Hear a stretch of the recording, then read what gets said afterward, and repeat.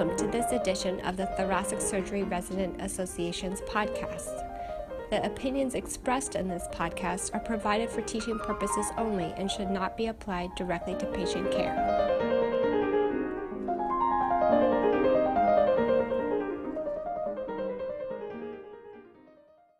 Hello, my name is Panos Vardas. I'm a cardiothoracic surgery resident at Indiana University, and I'm here today with Dr. Vinay Badwar, Gordon Murray Professor and Chairman of the Department of Cardiovascular and Thoracic Surgery and Executive Chair of the Heart and Vascular Institute at West Virginia University.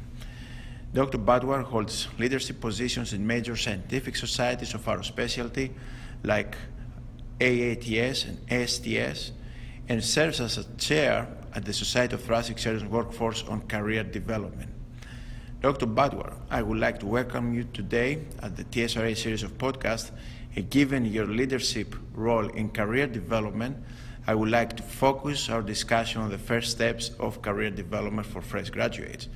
Many residents who graduate from different programs and pathways are in front of a myriad of questions and concerns about the next steps of this transition. So the first question I would like to ask is, what is your opinion on how to prepare for a smooth and successful transition to cardiothoracic surgery workforce? Well, first, Panos, it's a pleasure to be here with you today and part of this TSRA series. I think what you're doing to help our residents is excellent, and I congratulate all of the TSRA leadership for these types of podcasts. It's one step in the career development education. One of the things I would first state that much of what we might discuss today will be a focus of the career development initiatives both in the AATS as well as the STS. And in the STS annual meeting moving forward, we'll be focusing more and more on career development. There are many resources now available to residents and as well as surgeons that are in their first year or two of practice to have resources on how one can explore all elements of your career, next steps, whether that be academic or private. So to answer your question on how to prepare for a smooth and successful transition to cardiothoracic workforce or your first job, there are multiple steps to that. I would say, first, know who you are. Know your work ethic, what you can do, what you can't do, and when to ask questions.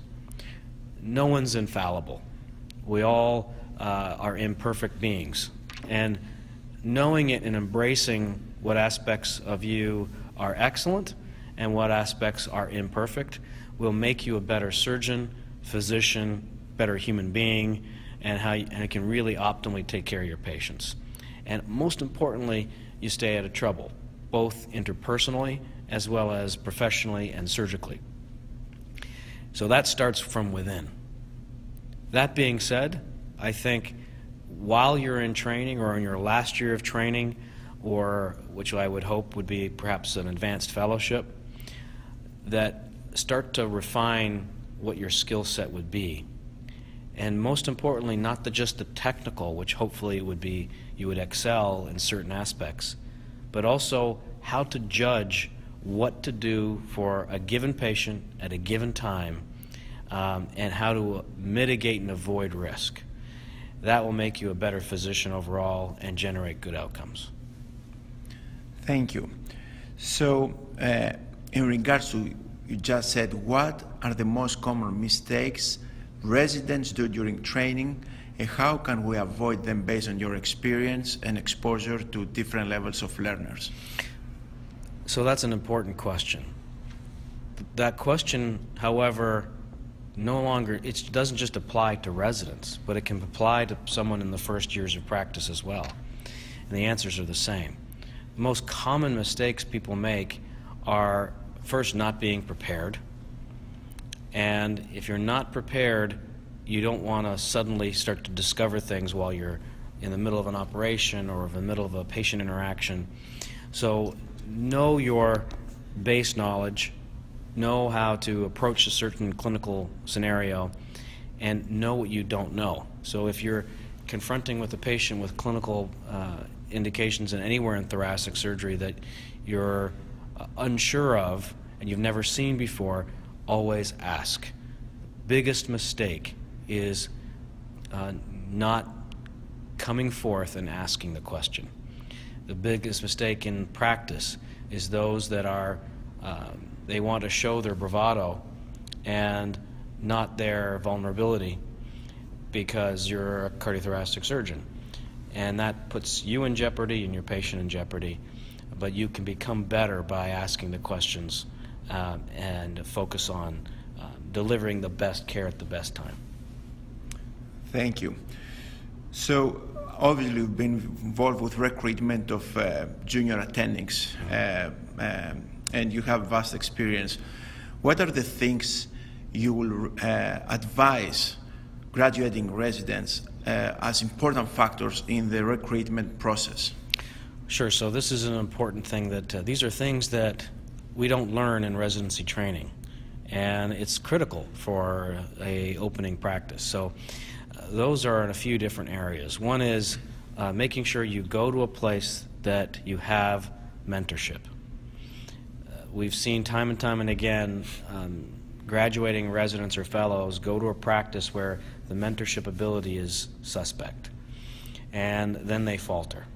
The second is make sure you're doing things that are passionate to you, not because someone tells you you should go there. So it should be, you should feel right to you, otherwise you'll always doubt it. The third is in the contracting process. Have some base knowledge of healthcare finances, your own personal finances, and contracting.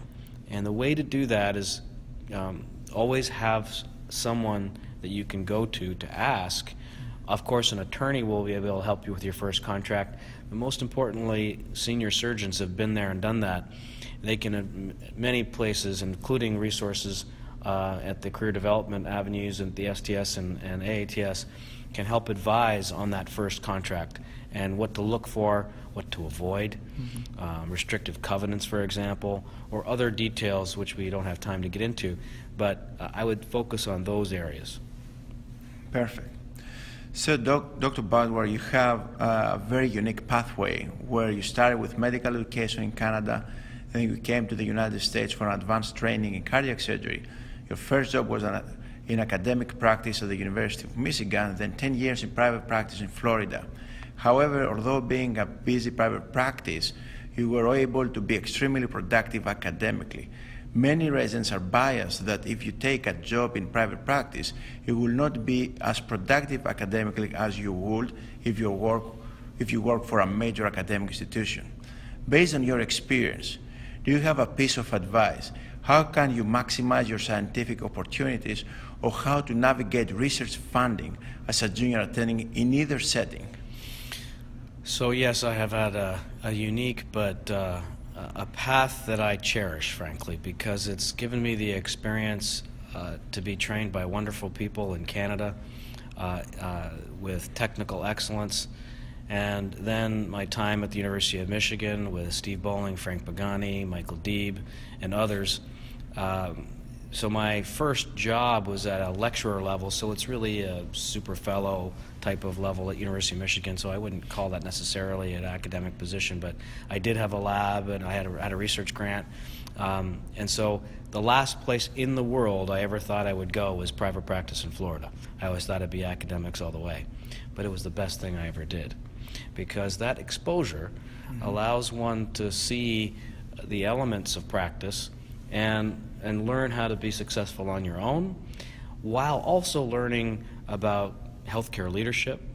I worked very closely with HCA Corporation, which is a large healthcare hospital system, during that time, and involved in the leadership of an entire service line while I remained in private practice.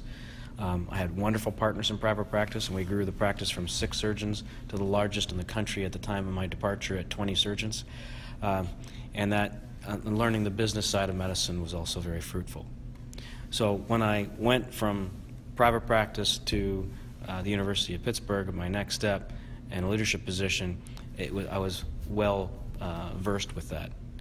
While in any practice, taking advantage of your personal interest in academic development and scholarship. And I say the word scholarship because it doesn't necessarily mean you have to do basic research, which is quite difficult in private practice.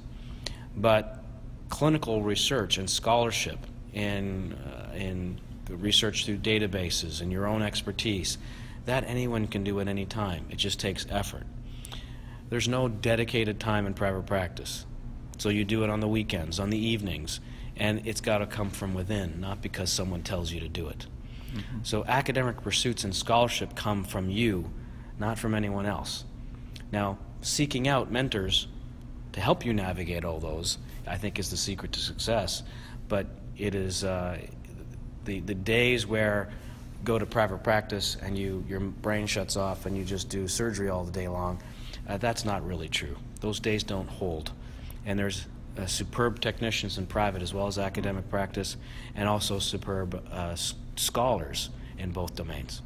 Excellent. I'm glad we addressed this question for all the residents that are considering private practice, and they're investing in academic enrichment as well. So at the same time, we all know that the private practice is a tough market to penetrate successfully. As a fresh graduate, how can you advertise yourself in private practice, and what are the key elements to build a solid clinical activity? Should we develop a niche as fresh graduates, and how soon? Knowing that you have pioneered robotics in cardiac surgery, how did you do this, and what is the key elements to develop a niche which will help you with professional success? So that's an important set of questions. I would say first that make sure you get excellent training. Make sure that your training is solid, that you're comfortable, again, within your own skin, that you know what you can do, that you have technical experience to execute well. Regardless of the tool you use, whether that be robotics fellowship or minimally invasive fellowship, the most important thing is making sure you get excellent technical outcomes. That I can't stress more, because a bad outcome in cardiac surgery, it sets you back, but also your practice back. More importantly, it's a disservice to your patient. So as opposed to being worried about developing really quickly and doing things, most importantly, if you get a patient, just take superb care of them as if they were your family member, both preoperatively, intraoperatively, and postoperatively. And I wouldn't worry too much about anything flashy or billboards or that kind of stuff. And that's where mentorship comes in, because when you go to a practice, you need to be surrounded by individuals that you don't have to worry where the next case comes from. You'll have mentors, senior members, that give you cases to get you started, and then prop you up in front of referring doctors. That's the pride I take now at my level, is to help our partners, especially our junior ones, grow and foster. And that mentors see that as their most ardent success, not your own personal development. So be in a situation where you have someone that you can rely on, or more than one. Then as you develop, it's the 3 A's that you've heard, hopefully every resident has heard, being affable, in other words, being cordial and nice, being available, so if someone calls you and texts you about a patient, you call right away, and then being able, so having good technical skills and being able to take care of that patient properly with clean, proper execution of every detail, and that's really the secret. As it pertains to a niche, unless you've had an advanced fellowship in something specific, whether that be minimally invasive thoracic surgery, congenital surgery, or some form of advanced cardiac surgery, try not to force yourself into a niche early. Now, if you already define that passion, great. But start to develop things diligently, purposely towards a certain goal. And many of these niches rely on expertise along the way. The niche is the end game, not the first. So start to develop towards it, and your niche will develop with you. Perfect. After your private practice experience, you were recruited as the director of cardiac surgery at University of Pittsburgh, which is a major academic institution. There you brought another level of scholarship and exposure through a very solid and multifaceted academic work with accelerated national presentations and papers, including many of them presented by your residents. How was this transition? Any advice for junior surgeons who are in private practice and they decide to pursue a job in major academic center, how they can do this successfully? So I had a unique experience. So I was blessed to have mentors all through my career. And when I was in private practice, I had very excellent partners that also were heavily involved in database research and some basic research elsewhere, but developing collaborators. And that allowed one to excel and still publish in private practice. So when I decided to go back into academic practice, I had certain niches already developed, clinical niches, but also administrative niche, as well as quality-based niche, if you would call it that.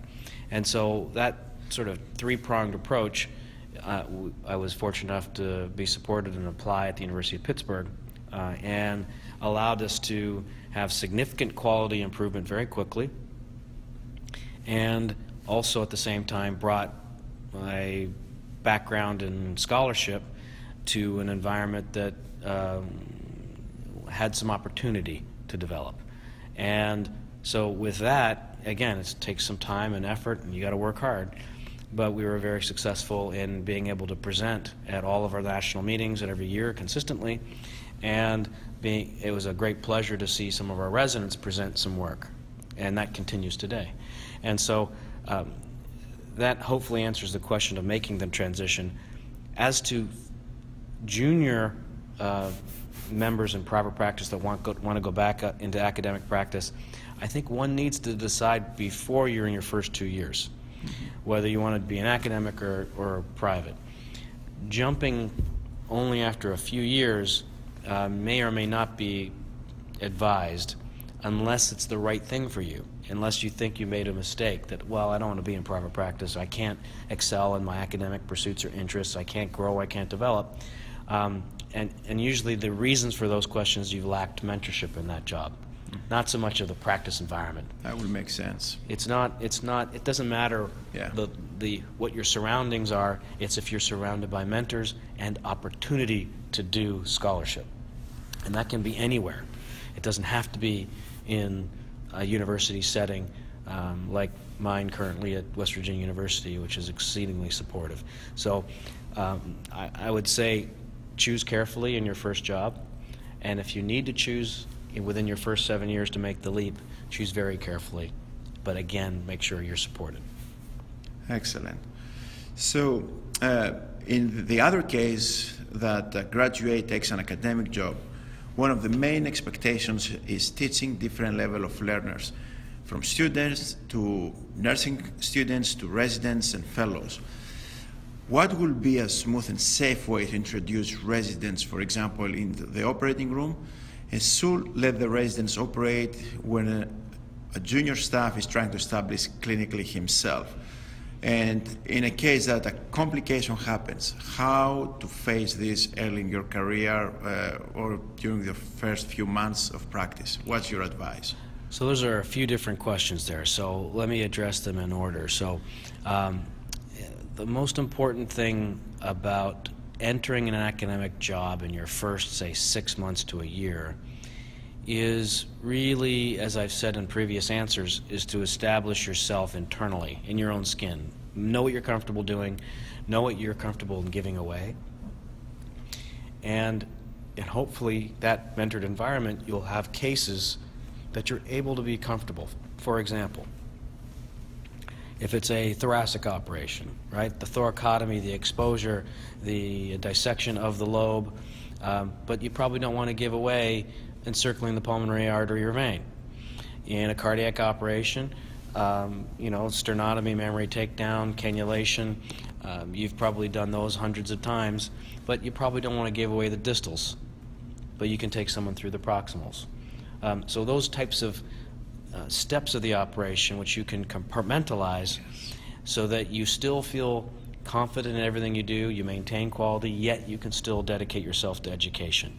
But there is no fault, even though we're all dedicated to education, there's no fault when you're a junior faculty if you haven't personally achieved those quality and technical goals set out by yourself, that you don't give away a portion of the case. And if you're in a good environment, I don't think anyone's going to fault you for that, because it's about patient safety first, and education obviously is a parallel, but we all know that that patient safety must be the priority. The next question you asked was, if complications happen, how to face the unfortunate event.